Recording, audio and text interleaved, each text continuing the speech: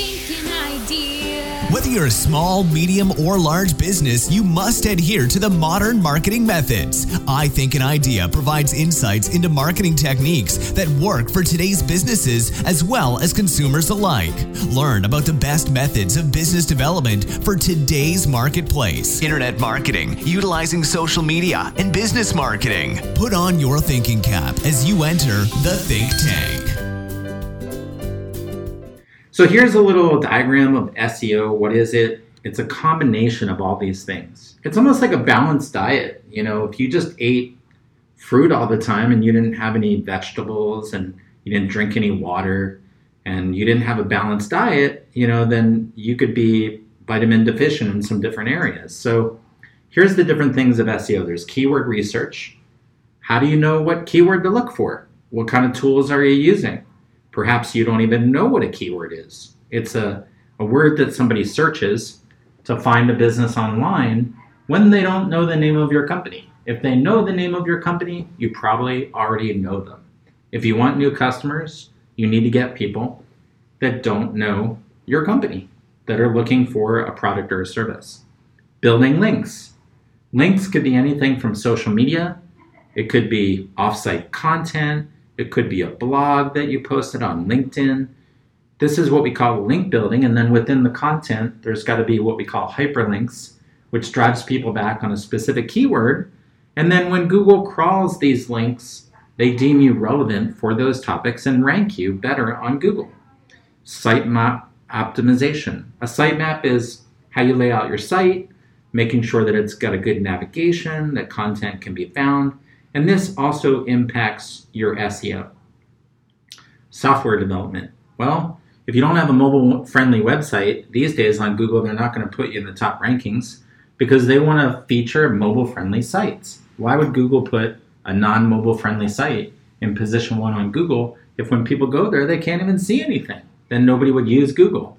So it has to do with integrity and relevancy of search and also a good user experience. So web design. Now, if your web design looks like a haunted house, you're going to scare people away. And when they come to your website, they're going to leave your website. So as they say in law of attraction, like attracts like. So if your website looks bad, you might attract bad people. If your website looks great, you might attract great customers. And great customers that have lots of money to spend always look at the details. So how are you designing your website? Have you looked at the details or is it just up? So people these days, when they shop, they want to work with the best people. Feedback. Obviously that's reviews, that's online reputation, strategy. What's your search engine optimization strategy? How are you tying in your social network? And social networking proof is part of SEO. We all know we can say great things about ourselves all day long. But unless the community believes that and is talking about you, then you're not going to have any social ranking factors. And then content is great. Again, some people like written. Google likes written, but some people don't read writing, so you have to put videos, images, and you have to make the content engaging when it comes to people that want to read it or they feel like it's valuable, that you're not just stuffing a page with a bunch of words, and when they go to read it, they have no idea what you just said. That's going to confuse people, and confused people do nothing. And then you want to monitor your traffic and look at how you rank on Google. And then you want to do that over and over and over consistently for the next couple of years so that you can build up some solid traffic on Google. So that's what SEO is. What is a keyword? Well, I already explained that. A keyword is something that people type. So if I wanted to find someone that does roofing in Santa Monica, I would type in roofing Santa Monica. And then there's only 10 spots on the first page. And how do you know which keyword to invest in? So what we do as a team is we pull keyword research and we find out which keywords have the most amount of monthly searches when it comes to traffic. We also look at those search keywords to see what's coming up on page 1.